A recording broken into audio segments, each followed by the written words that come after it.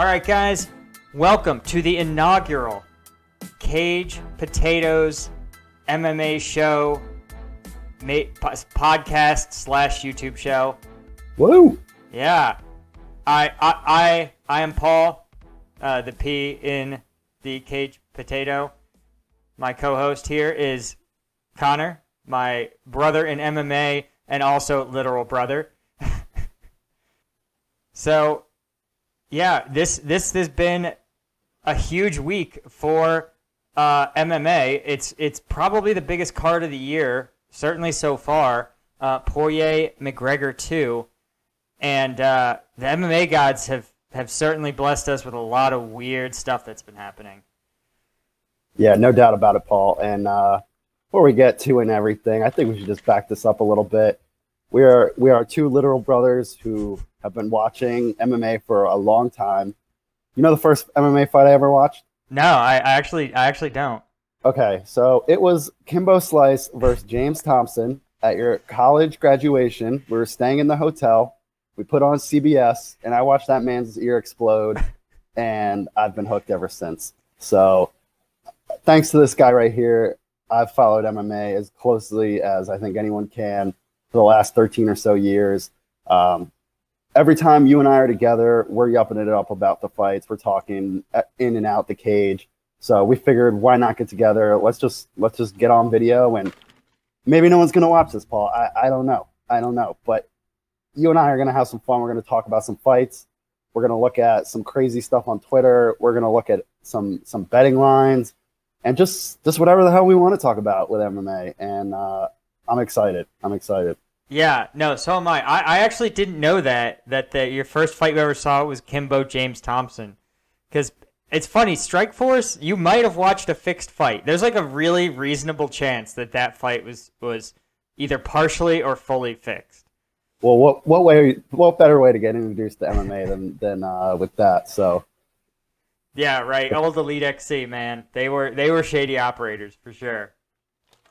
Yeah, well, we won't rag on Coker and crew too much just yet, but yeah, dude, we got a really big card ahead of us this weekend. It feels like there's a lot on the line for both guys, and certainly a lot of undercard fights to get excited about. So let's get into it. Yeah.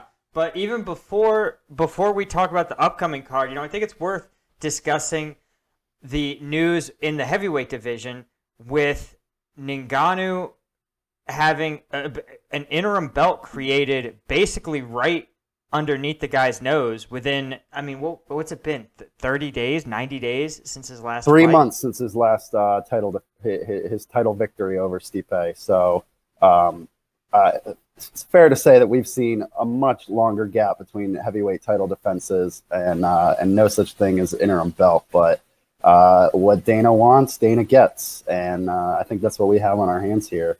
And it's a real shame because, Francis is just a guy, you can't help but love him. He's got a great story. I mean, the man was working salt mines, and here he is, champ of the world. Seemed like everything was against him. He finally gets his chance, his rematch, and takes care of business. And here we go. We're going to try and pretend that there's two other guys who should be wearing heavyweight strap.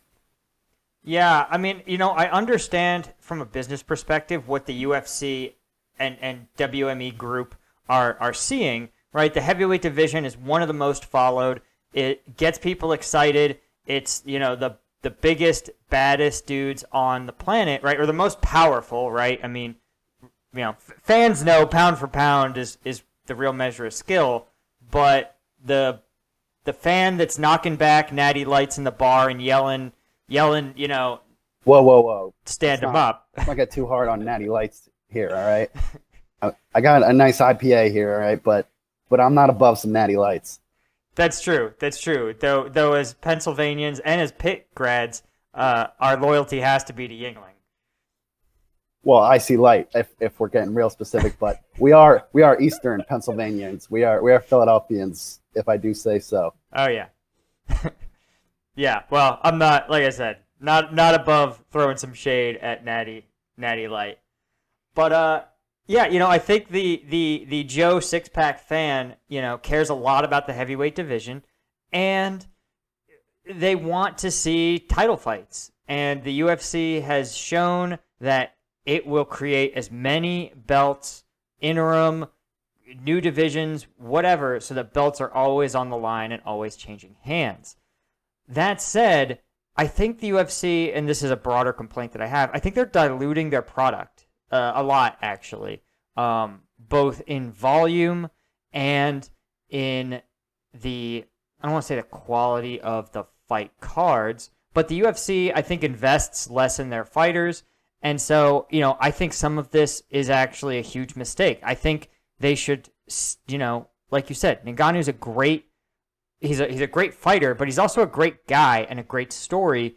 And instead of taking time and energy and money to promote the Ngannou story between fights, because now he's not in camp, now he has time. Instead, they're trying to put on 2 more fighters, 2 more heavyweights to get people talking. I don't know if it's a great long-term business decision. Yeah, and it's hard to say what's the best long-term move, but the UFC in these last 3-4 years since WME has taken over, it's just been about where can they squeeze another dollar at the next turn. And I think I saw an MMA Junkie piece this last week talking about there was a Morgan Stanley analysis just on the UFC as a WME product, and just talking about some of the points where they could maybe increase their revenue, and one of those things was site fees, which is something that the UFC I guess is kind of moving towards, so they can actually create a contract with a venue and commit themselves to X amount of shows, X amount of events, for however many years. I'm not sure the specifics, but I know for a fact that the venue in Houston that they're fighting at is one of the latest signings that they've made. And obviously Derek Lewis being, the big name in Houston, H-Town's finest. They just wanted to put some shiny metal on the table. But I mean, we really got to ask ourselves at what cost, and why not make that the main event? And you got Amanda Nunes who's fighting on that card, and now she's getting bumped down a notch. And I don't know.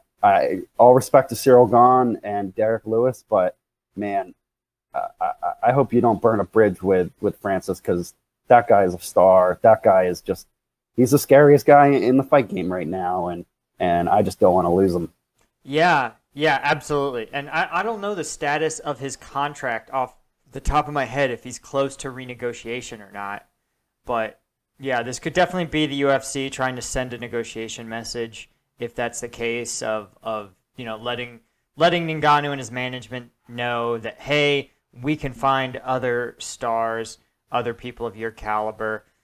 But again, to me, it just feels so short-sighted, because the UFC already has a bargain on its athletes compared to other sports.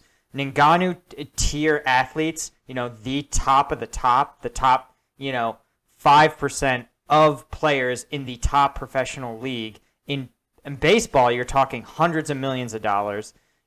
Every other sport, that's what they command. And you're paying out Ngannou, what, $200,000-$300,000 a fight, maybe? He can't even get disclosed. I'm sure he's making more than that, or at least he better be. Yeah, I hope so, but it's still nothing close to, baseball level salaries. And so, or even the Tyson Furies of the world. Yeah. And again, not to get too far off the agenda, but it's embarrassing for the UFC product to have their fighters earning more boxing YouTubers than winning titles. But that's for a slower news week, I think. Yeah, for sure. So, let's see. Did we want to talk about Joe Schilling? I don't even know what to call it. This is going to be a little segment I'd like to call, You're Not That Guy, Pal. Trust me, you're not that guy. Okay. You're not that guy, pal. Trust me, you're not that guy. Okay, and each week, I'm sure we're not going to have to look too hard to find a guy who's not that guy. And unfortunately, to a skinny-looking, dishwashing-looking guy at a bar who had a few too many, he found out he was not that guy. And Joe Schilling, unfortunately, had to put him in his place.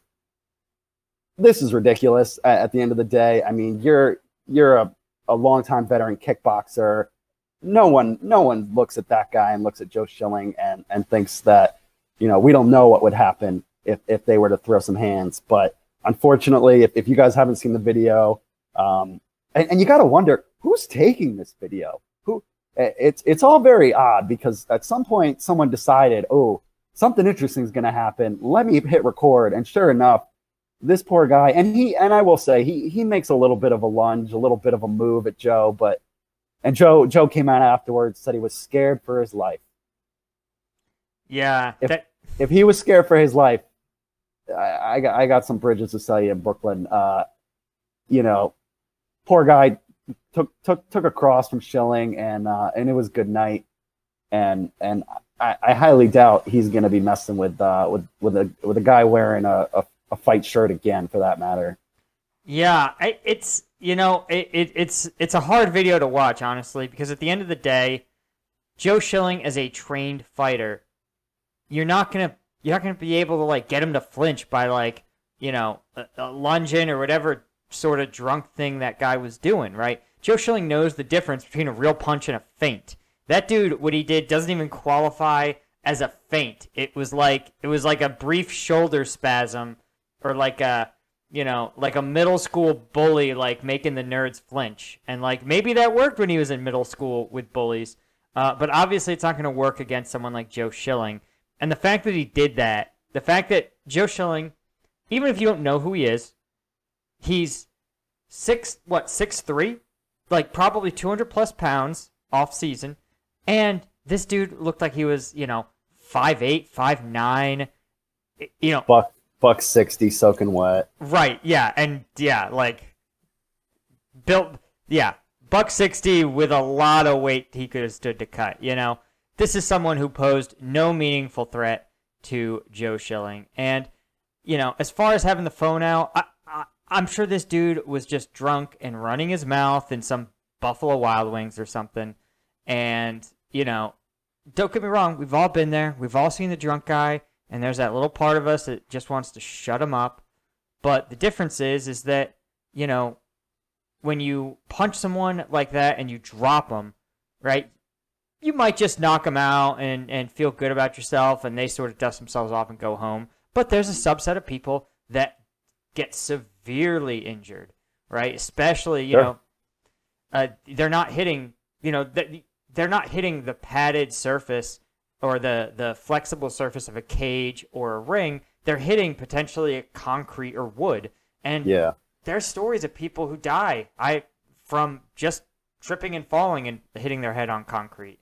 So for someone as good and as knowledgeable as Joe Schilling to roll the dice and try to fight a stranger in a bar is just really embarrassing. It's an indictment on him. But at the same time, I saw it came out that the guy was going to sue the establishment. Well, the establishment comes out and says, "Oh, this guy's a regular.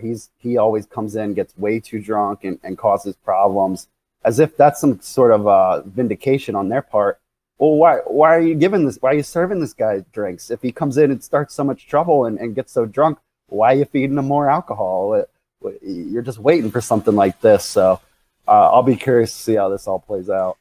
Yeah. I mean, it's almost unfortunate that it was noted fighter Joe Schilling, because now everybody and their brother is going to be involved, right? Like if it was like if it was like a fighter from your local gym that no one ever heard of, and some rando drunk guy and no one had their phone out, then this would probably be a situation like resolved by bouncers. Maybe somebody would call the like cops if they were around in the bar district, and the cops would come in and like wag their finger at them, right?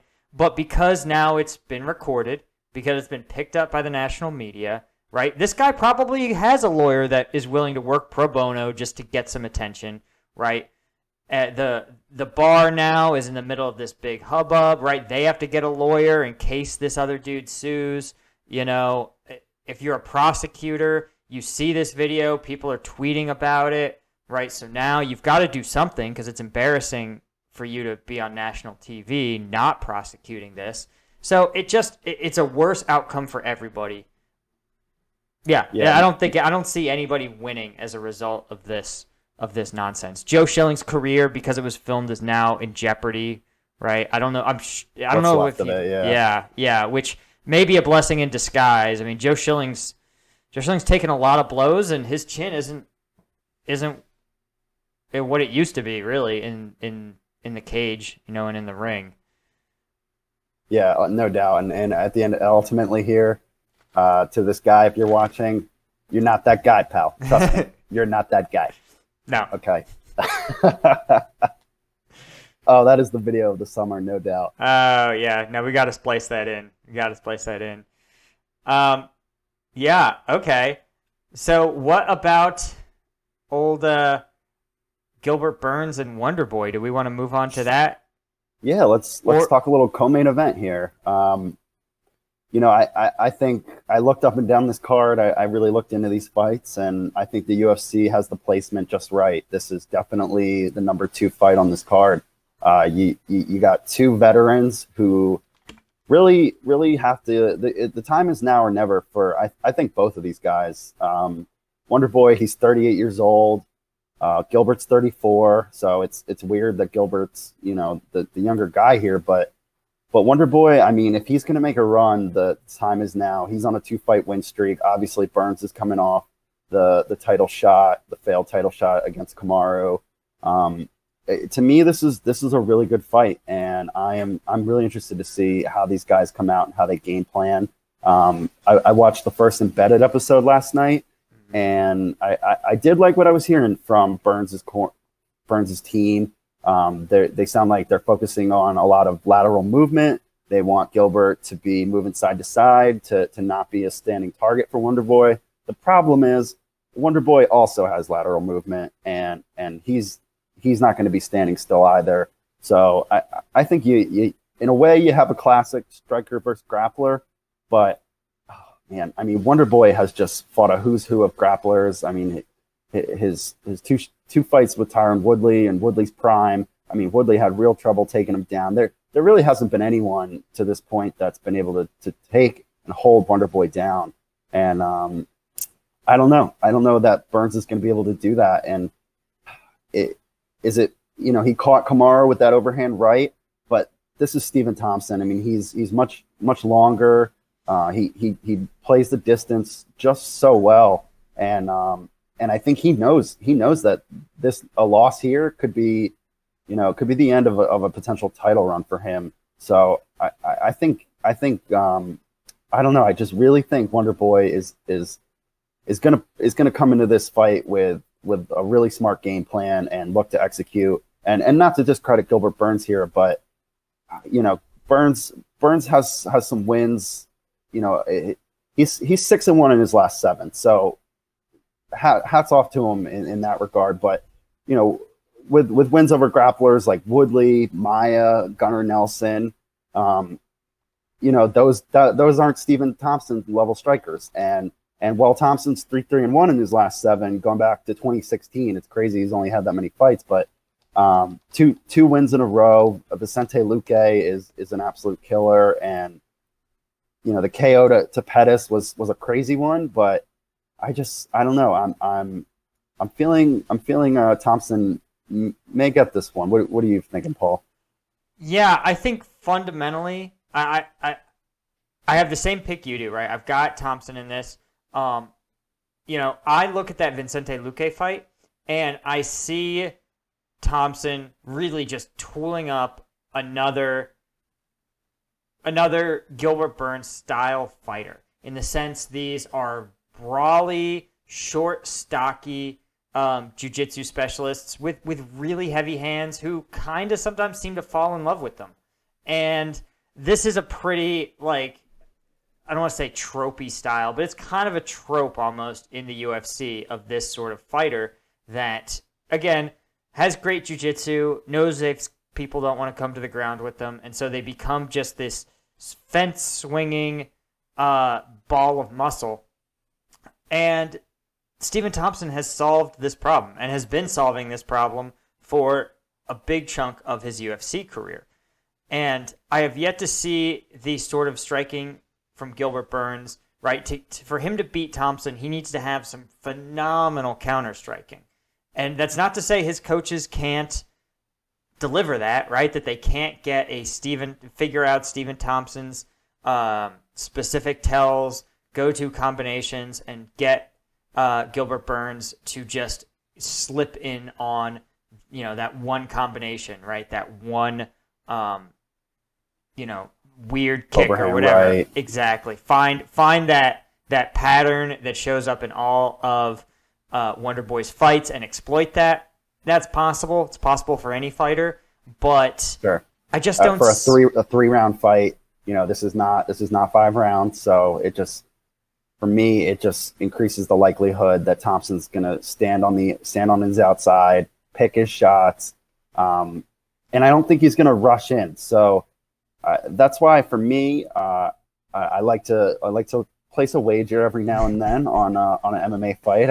I must admit, and I got to say that it's interesting because I've been tracking these lines for the last couple of weeks or so, and Thompson was about a minus 135, 140 favorite for about 2 weeks out ago, and this past week somebody's been throwing down some cash because we're looking at Thompson sitting around minus 165 right now as the favorite. So, and lines can change leading up to the fight, and personally, I find it's better to wait until at least after weigh-ins, because for all a guy's going to weigh in and look like shit and barely be able to get off the scale, and you don't want to be picking that. Have already placed your money down on that guy. So my recommendation to everybody is just think about your fight, think about what you like, think about path to victory, which we've talked about some for both guys here, and I just see the most likely path to victory as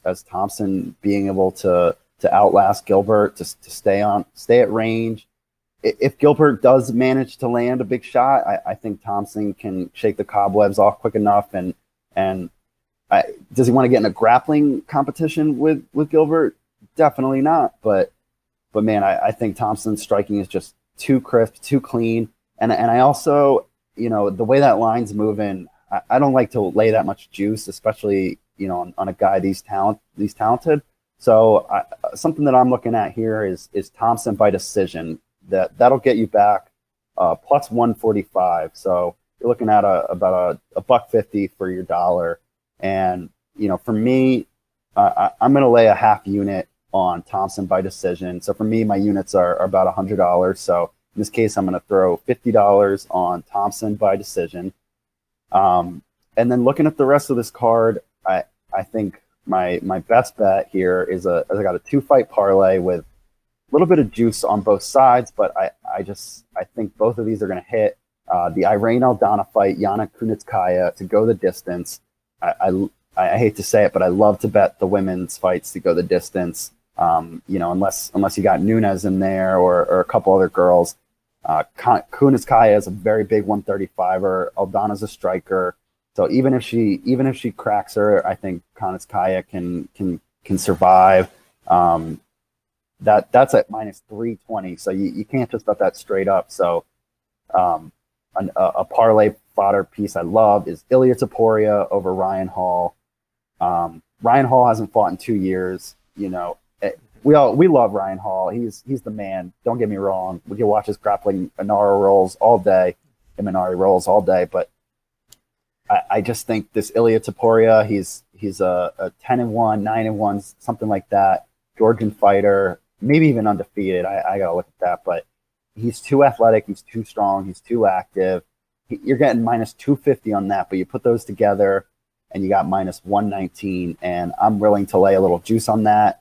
I'm going to put the 1.19 units down to win 1 unit. So we're looking at $119 to win 100. So those are my plays for this card. Again, I'm going to wait until weigh-ins. If there's something I don't love, then I'll tweet it out. You guys can we'll post my Twitter. You guys can give me a follow. I'd love to follow back. We'll talk some fights, but yeah, that's my prediction. Where are you leaning with Thompson? Yeah, I mean, I wouldn't. I don't know if I'd be willing to put up a decision. I just think that as the rounds erode, Thompson is so good with his positioning, he's so good with his striking, that it's not inconceivable that he is going to catch Gilbert Burns doing something stupid in the third round, right? Burns is going to get tired, and if he goes down on points 2 rounds, he's going to have to do something crazy and reckless. And that crazy and reckless will probably be, my guess would be to start diving for takedowns or lunging for big overhand strikes. And in either case, it's going to be him having to wade through Wonderboy's reach. So I don't think it's actually that inconceivable that Wonderboy connects late in the fight and puts him away. What I thought was interesting is actually Ryan Hall and Ilia Topuria.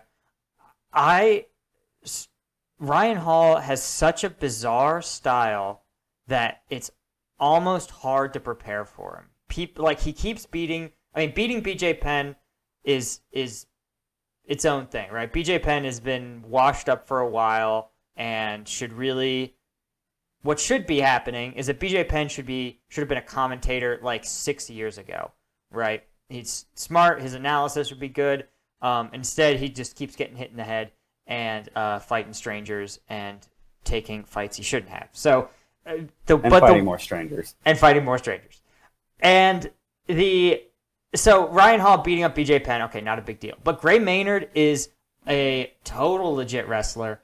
And admittedly, the fight was a while ago, but this was also when Gray Maynard was a lot more effective. And Ryan Hall managed to shut him down with those bizarre kicks and his ridiculous Imanari rolls. The problem is, where can you find another training partner that's going to simulate that for you?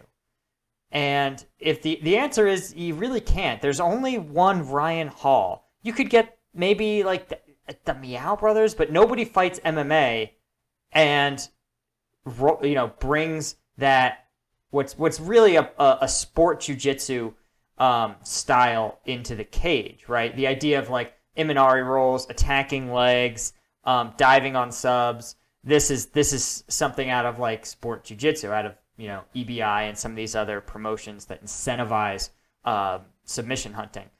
So I just can't ever be confident enough to put money against Ryan Hall. Definitely, he could definitely get knocked out for sure. Absolutely. And he's definitely older, but I don't know, it's tough to say. Like, he's someone who doesn't appear to have ground his body out a ton. He runs a school actually out here in Northern Virginia. So I don't know how much mileage he's accrued in his time off. And he may have just gotten better, right?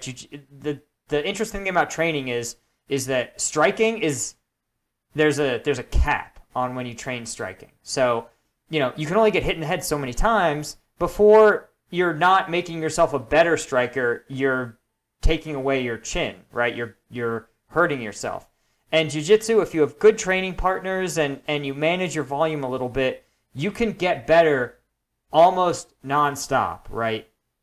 Again, as long as your training partners aren't ripping subs on you, you can train a lot and get a lot better without, there's no like chin for you to wear out. Does that make sense? Sure. So it's tough to say it's really tough for me to say if where I think this is going to go, or for me to come down against Ryan Hall as much as the lines have him as an underdog.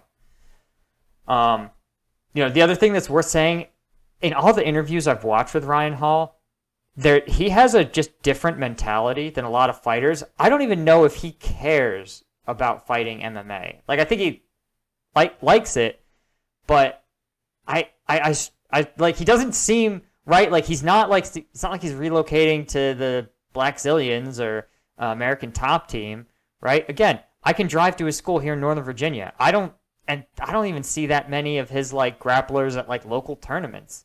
So it's tough for me to say what his training has been and like what his mentality is going into this fight. Again, in some ways, could be an asset. You have to have a weird headspace to Imanari roll BJ Penn, right, in an MMA fight. Or throw heel kicks at Darren Elkins. Yeah, right, exactly. Like, these like it's like he doesn't give a fuck, and that's what's carrying him in these fights, is that he just fights like someone who literally doesn't care.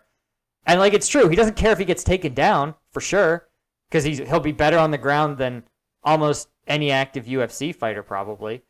But does he not care about being like a UFC fighter? Like I don't know. I don't know. He's definitely someone who's like, he's weird by jiu-jitsu standards, which is saying something. Sure. Well, that's, we both have our takes on that. And I'll be excited to watch that fight, and we can break it down next week. So yeah, that'll definitely be exciting. But obviously, Paul, we all know what we're here for. We all know what's going down this weekend. It is Conor McGregor, Dustin Poirier, number 3 trilogy fight for all the marbles. Obviously, Conor McGregor has a featherweight win over Dustin, and knockout win. And now we have Dustin has got his revenge, UFC 257, with a TKO win of his own over Conor at lightweight, which I think is important to note. So this is a big fight, and this is a big fight for both guys. And I think this really sends both of these guys in one direction or the other for good almost in this fight. If Dustin loses this fight, he kind of lost everything that he's been working for, motherfucker. So I think this is commendable for him to take this fight. But as I think we'll discuss, there are a lot of reasons to like Dustin in this fight. And this is a must win for Conor. I mean, if you're a Conor McGregor fan from the last 4 or 5 years, you don't really know the Conor McGregor that came out and was just starching fools left and right. You've seen him kind of have mixed results. Conor's 3-3 since he's moved up from featherweight, and I just think I think him at featherweight was just such a perfect weight class. I mean, obviously he had to just absolutely kill his body to get down there, and when you're a millionaire 10 times over, you don't want to make that weight cut anymore. But he just had that size advantage, and I think that's really what propelled him. And even in the win over Dustin, that was a weird KO. I mean, he lands that hooking right, and it's almost his forearm that catches the top of the head. I actually rewatched it several times to try to figure out what had happened. It was like a glancing blow, maybe to like the back of the head. It was really bizarre. Yeah, so I hate to call that a fluke. It's certainly not. I mean, Conor obviously has proven his KO power at the weight class, but since moving up, he's 3-3. Dustin, since he's moved up from featherweight, is 7-2, and you see him on video, you see him in the cage. He is really filled out. His frame is it's huge, and he's really just taken to this lightweight division. I think he's just so well rounded. He's got the frame, the size, and it's a very interesting fight. And for me, I watched that last fight, and there's a couple of things that I took note of for sure.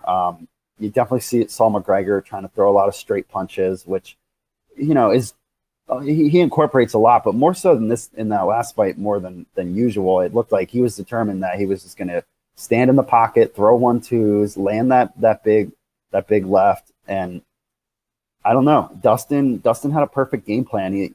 I had forgotten that he had taken him down so early. He gets that takedown, and we all know Conor in the first 2 minutes, first 5 minutes of the fight is most dangerous. So that's when he's really got those power shots leading up. If Dustin's gonna win, I'm really thinking. I mean, and Mike Brown is just such a phenomenal coach. I got to think at ATT, they're telling him, hey, take this guy down. Don't stand and trade with him right to start. If you're gonna, side to side punches, that's fine, but don't look to get in the pocket with this guy right away. Yeah. So I rewatched their second fight, and I actually found that Conor had this strategy where he appeared to be standing really wide, and he lunged forward. Like he had his shoulders very forward on his punches. He wanted to maximize his reach is what he appeared to be doing. And actually in the first round, it appeared like Conor was really landing almost at will. Poirier didn't seem to be able to understand the timing of Conor's strikes. Didn't appear to have great head movement. And, I mean, the first round looked like a Conor McGregor win despite the brief takedown.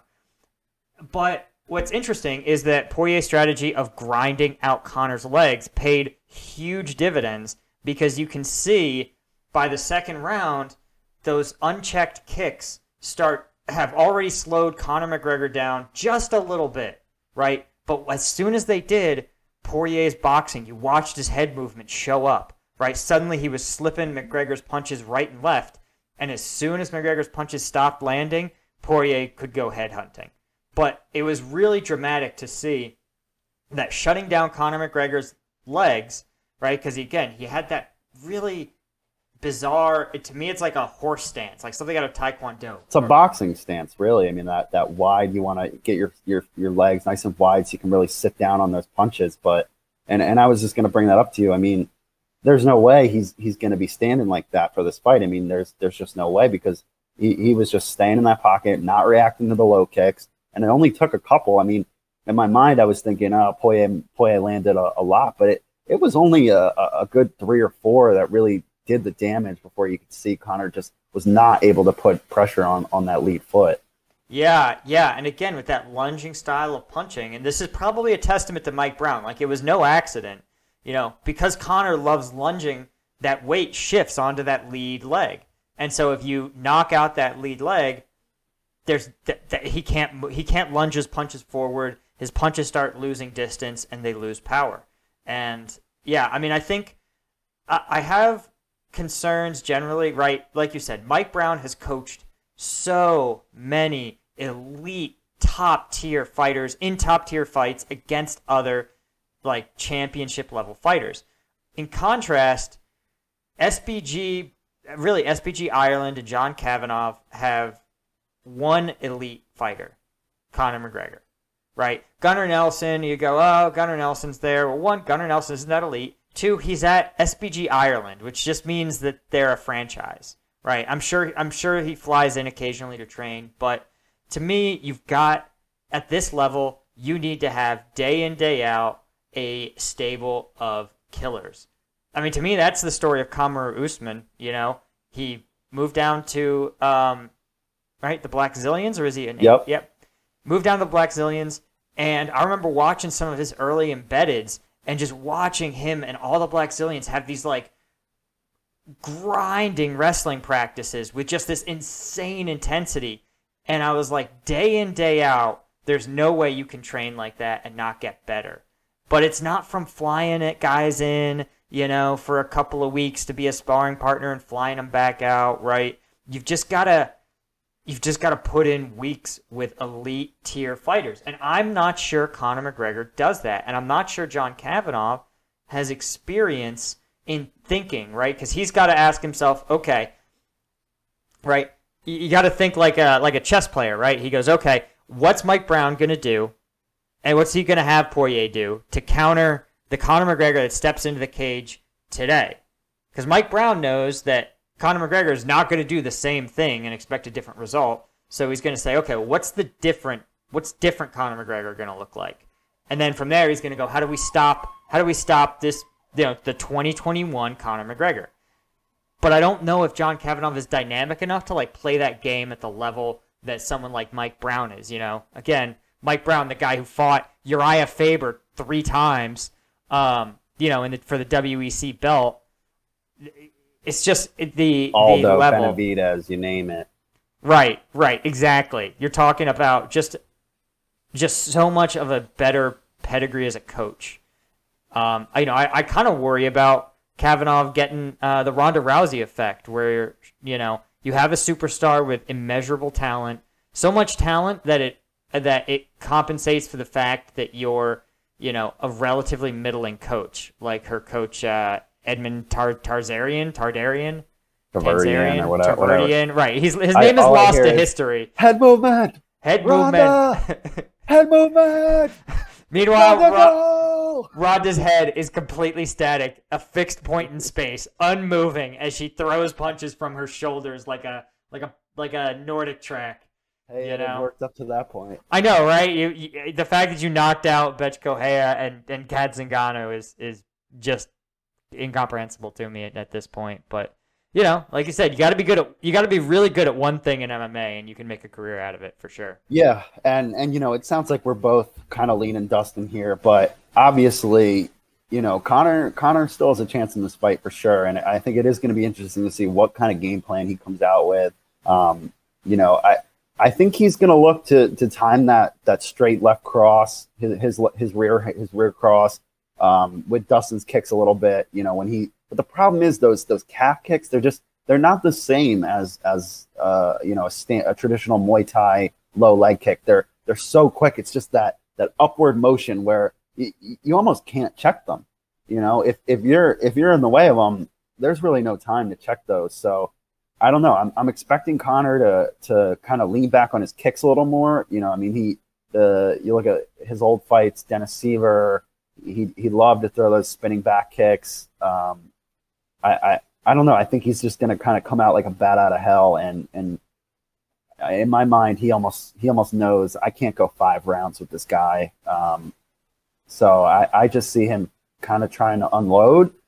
But if Dustin can keep a similar game plan as the last fight, I really see Dustin getting this into the second and third round, and it's just not the same when you're that size, when you're as big as Dustin is, and Connor doesn't have that big size advantage. Those shots, they just don't land the same way, and I think he's just gonna get frustrated by he's gonna land those big shots, and I mean Dustin, shit, he took a beating from Justin Gaethje, and I mean that guy's put almost everybody's lights out, and I don't know. I think Connor is gonna find himself in the second and third round and in a similar situation, maybe even the fourth. It could go that far, but I really just see Dustin coming in with a great game plan, using his size, using his all around MMA talent, his experience of sparring with guys who are just way more talented than the guys Connor's rolling with and going with. So for me, Paul, I'm thinking a third or fourth round TKO for Dustin. How do you see it playing out? Yeah, I'd say about the same. Third or fourth round. That's usually when you see McGregor really start to wilt. I think it's actually more likely that you'd end up with a Khabib or Nate Diaz situation where an exhausted Conor either tries to take it to the ground or can't stop Dustin from taking it to the ground. And from there, Dustin just punishes him before he gives up, Darce, maybe a little Darce. I was thinking a head and arm choke, but I could see a Darce. Dustin's got some wins with the Darce. Yeah, but Conor turtles, does something stupid and gets tapped out for sure, and with a choke. Right? That's my prediction. Maybe take a look at. Should we take a look at the betting lines and then talk about some of the fight drama surrounding this, the social media drama? Yeah, I was even going to say, I mean, I texted you about an hour ago. We saw McGregor put out a what we agree has to be a Photoshop tweet of Jolie Poirier trying to DM Conor on Instagram. And, I think it's just a sad attempt at Conor to try and bait Dustin into a slugfest, more or less. I mean, I think a few months ago he was tweeting something at him like, first one to shoot is a dusty bitch, something lame like that. And that's what he wants. He wants Dustin not to shoot. He wants Dustin not to grapple. He wants him to stand there and exchange power punches because he knows that's the best path to victory for him. And I mean, I watched Dustin say he hasn't been on social media for the last month, and even if he was, I just don't see him and his team and his experience and as a vet in the fight game just getting drawn into something like that, like Jose Aldo did. And it's kind of pathetic at this point. But I mean, McGregor, that's how he's always kind of done it, is his mental warfare, and this is just another dart. Yeah. I mean, it's funny, Conor is such a great shit talker, but at the end of the day, this is not, for reasons I can't quite put my finger on, this feels like insecurity. And maybe it's like the guy who gets beat up on the street, in a bar fight or something, just viciously. Like the guy got knocked out by Joe Schilling, standing up and being like, "You're a bitch. You don't got shit. I fucked your mom." And it's just like, what do you're somehow embarrassing yourself worse because you got your ass kicked, right? And I think some of that is the Conor mystique is gone, right? Like, he got beat up by Nate Diaz, picked up a win Nick Diaz, picked up a win by, like, sort of playing it Nate. super cautious. Nate, oh, sorry. I'm losing my mind. And then got the brakes beat off him by Khabib, got the brakes beat off him by Dustin, and you're just like, yeah, his lone win in the last 3-4 years is let's just be honest, over the hill Donald Cerrone. I mean, yeah. Cowboy is just looks like a worse and worse win for him as quick as it was. I mean, and Cowboys is a notorious slow starter. I mean, going into that fight, we all kind of knew, all right, this is sort of a pick me up fight for McGregor from the UFC here, and I'm surprised the UFC even wanted to make this fight, but I guess this is what Dustin wanted. Dustin obviously feels confident, and he knows if he wins this fight, the title shot's there for him. I mean, him and Oliveira would be a hell of a fight. At first, I was a little disappointed that wasn't the fight that's getting made, but I'm sure it's Dustin's call. I'm sure, and I hope he's getting paid big bucks for this. So hopefully, we're a little bit of Dustin fans, but irregardless, I mean, I think Dustin wins this fight, and the sky's the limit for him from there. McGregor, he's got to win this fight. It's win this fight or almost leave the UFC with your tail between your legs. I mean, I just can't see him fighting the mid-tier lightweights of this division or welterweights or whatever weight class he feels like fighting in. Yeah, I mean, the thing that's interesting is that if you look at the top pay-per-views of all time for the UFC, McGregor headlines 3 of the top 3.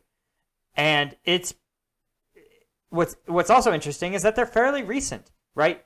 He took his loss to like, when he last fought Poirier, he had a couple, like, he had been, I don't want to say exposed, but he had his losses, right? The shine of Conor McGregor, the untouchable star, was gone, but people still paid to see him.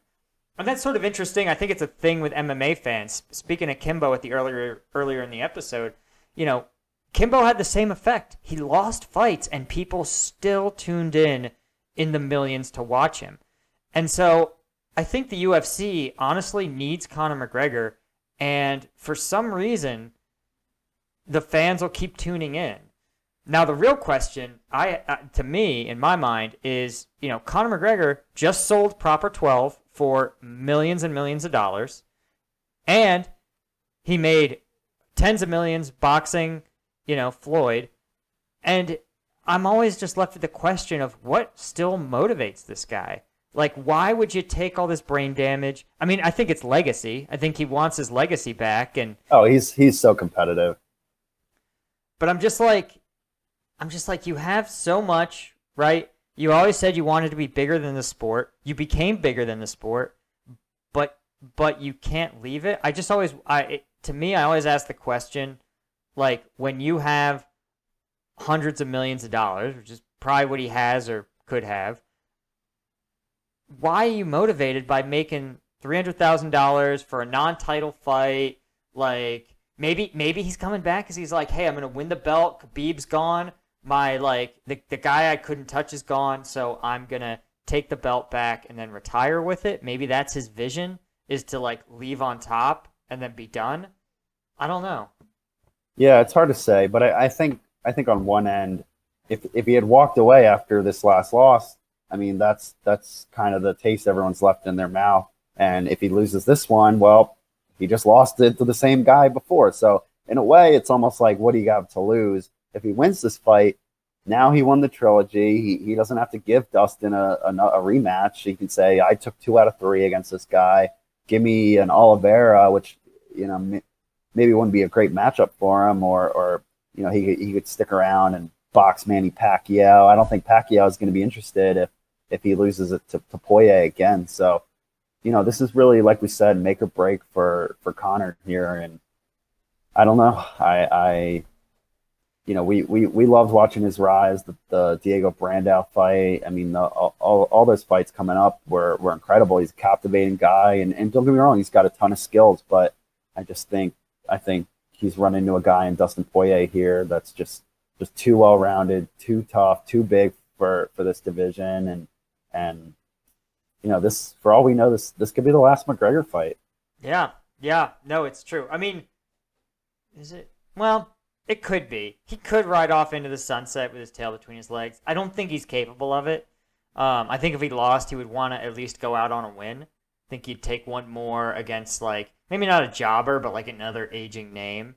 Pick up a win, thank the UFC for their time, and go. Finally get that Diego Sanchez fight. Oh my God. Listen, I didn't say I wanted Conor McGregor to murder a helpless person, okay? Oh, man. I was watching some old Josh Fabia interviews today, and damn, that was I bad. don't know why you'd do something like that. Because I love torturing myself. Obviously. Did we want to talk about Colby Covington's tweets from today? Not even gonna. No, we can talk about it. I hate giving that guy the time of day, but yeah, he thought he was dropping something crazy on us with this. If you guys haven't seen it, there's about a 30-second video of Dustin sparring with a guy. Dustin's got headgear on, and the guy who we don't know, but later on, Dustin came out and said he was a pro fighter. But Colby leaked this video saying basically, here's Dustin KOing, standing KO a guy who's an amateur, and he lands an overhand right. The guy goes down, and Dustin's he's leading up to a fight in this video, so he's excited about it. He's just trying to get himself in the mindset.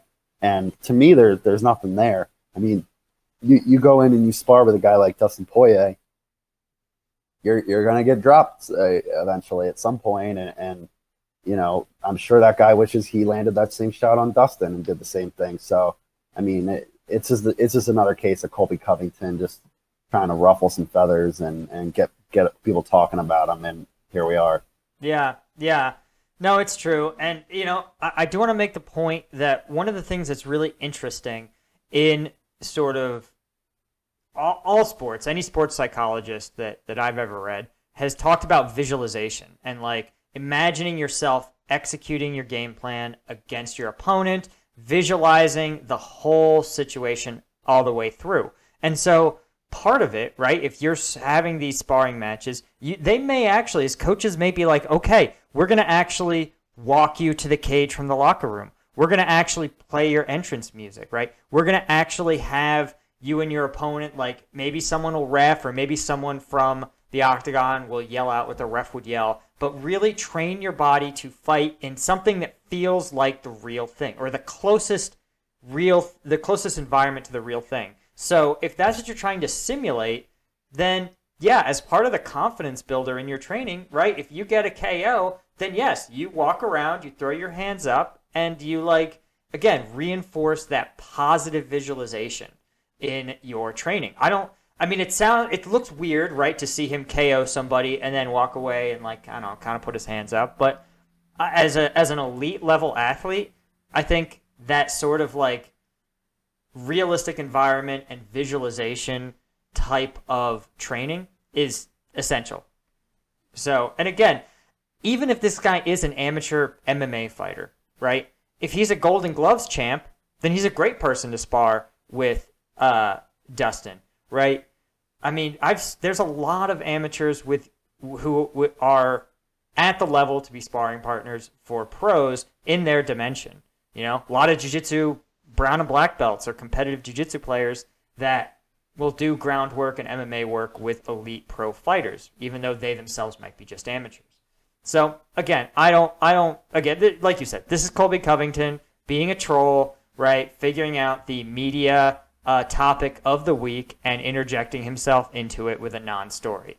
He's great at it. I give him credit. He's like not that exciting a fighter, but manages to keep himself on everybody's lips by just being, Colby Covington, the asshole. Even though we all know it's an act, we still get ruffled up by it. Yeah. No doubt. And further your point, I mean, no coach who is worth his weight is throwing in a guy. He doesn't want Dustin or any real fighter to spar with someone who's going to just get walloped by him. So, I mean, I don't have any doubt that this guy had a reason to be in there, had validity to be in there, and in my opinion, I mean, there's just nothing to see here. Yeah. Oh, and talking. I mean, I was actually sort of, again, you did it, Colby. You got under my skin too. His comments about Dustin Poirier being like weak or whatever for wearing headgear. That might be the stupidest take of anyone, let alone a former UFC champ, current UFC champ. I don't know if he's still. Who, Colby? Yeah, didn't he win like an interim belt or something? Yeah, he won, Okay, interim belt. A former interim champ. Okay, Yeah. well, we've discussed what that means. But it's the stupidest take because Dustin Poirier needs to not get knocked out by Conor McGregor, and if you want to ensure that happens, you can't let him get knocked out in training. Definitely not the week of the fight. You probably shouldn't have it happen at all, ever, for any reason. But, I'm just like, I'm shocked that that's even a thing you're thinking about. Like, you got to preserve your fighter's chin.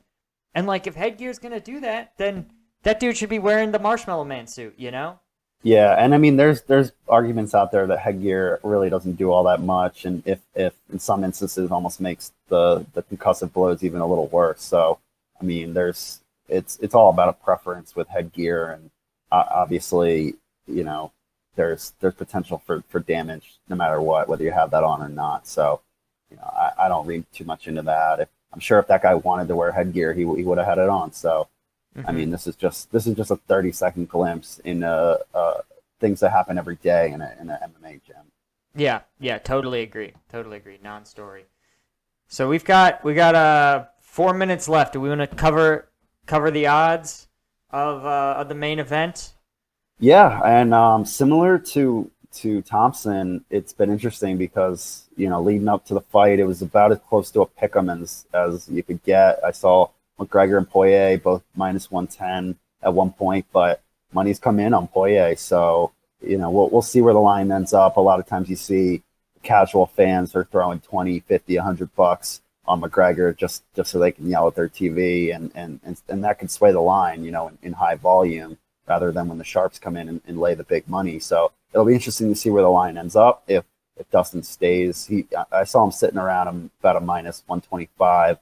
To McGregor, giving you a plus 105. So, I think the implied odds there are about 55% Poirier, 45 Conor, which for me, I think there's a little value in Dustin there. I mean, I see him winning this fight 6 out of 10, 7 out of 10 times. So, I don't know. I think at those lines, you got to consider a play on Dustin here. Yeah, I don't know. I don't know how much value is there because, again, for me, the counter case, right, if I was to try to argue for a McGregor win, here's what I would say. I would say in the first round of their second fight, McGregor hit him at will. Poirier couldn't stop him. His head movement wasn't there. His defensive boxing never really showed up until he slowed McGregor down. And two, maybe there is something to Poirier rocking headgear. Maybe his coaches are worried about his chin. Maybe he did get tagged in training. Who knows how old that video is? Right. I mean, again, I'm not saying this is my stance. I'm saying this is how I would argue for a McGregor win. I don't know. I don't know how much I think those odds sound about right. Honestly, I don't know if I find a ton of value there. But yeah. I also agree with you that late betting McGregor fanboys, especially after the weigh-in when the media frenzy is at its highest, will almost force the odds to change because there will be a big influx of dumb money, and then there may be some value. Yeah, and I think one thing you could consider here with this fight, which I may do, is you're getting about 3-1 odds plus 300 on McGregor first round KO, and then for Dustin in those later third, fourth rounds, I mean, you're looking at anywhere from 7-1 all the way up to like 10, 11-1, depending on the round. So the fight's something like almost minus 500 to not go the distance. So the odds makers are telling us it's going to be a finish, which, judging, you got to agree with. But at that point, you got to think Conor, his best chance again at done is in that first round, maybe the second round. But you could definitely consider sprinkling a little bit on Conor early or maybe Dustin late. Mm-hmm. Yeah, I I'll be very curious to see how the odds go between weigh-ins and the actual fight and the bell. Right? I think you're going to see some really interesting changes as dumb money comes in, and as we get to see these fighters in their fight shape. Right? I think I'm really curious to see how McGregor looks, and I think that'll be a helpful indicator of how hard he's prepared for this matchup. Yeah, I agree. Well, shit, man, this was awesome. This is just two brothers talking some fights. So yeah, this was great, man. I really like this format. So the plan, actually, I'm gonna put this on YouTube probably first, because that's, I think, the best way to get the discovery. So YouTube commenters, man, let us know what your picks are and if you think the value is there. Also, after the fights, if anything we got wrong, which of course we didn't, we got it all right. But you can, mock us in the comments for our incorrect analysis. Other than that, make sure I'll have the link to your Twitter account in the description. I'll probably put my Instagram account, and maybe my other YouTube channels if you're into tabletop miniatures. And also let us know any topics you have for next week. Other than that, I think that's all I had. You have any parting shots? No, let's enjoy these fights this weekend. So let's get our favorite beer, our favorite whiskey, and sit back, and it should be a good one. Yeah, it will. All right, guys, thank you for tuning in, and we will see you next week. We're out. All right.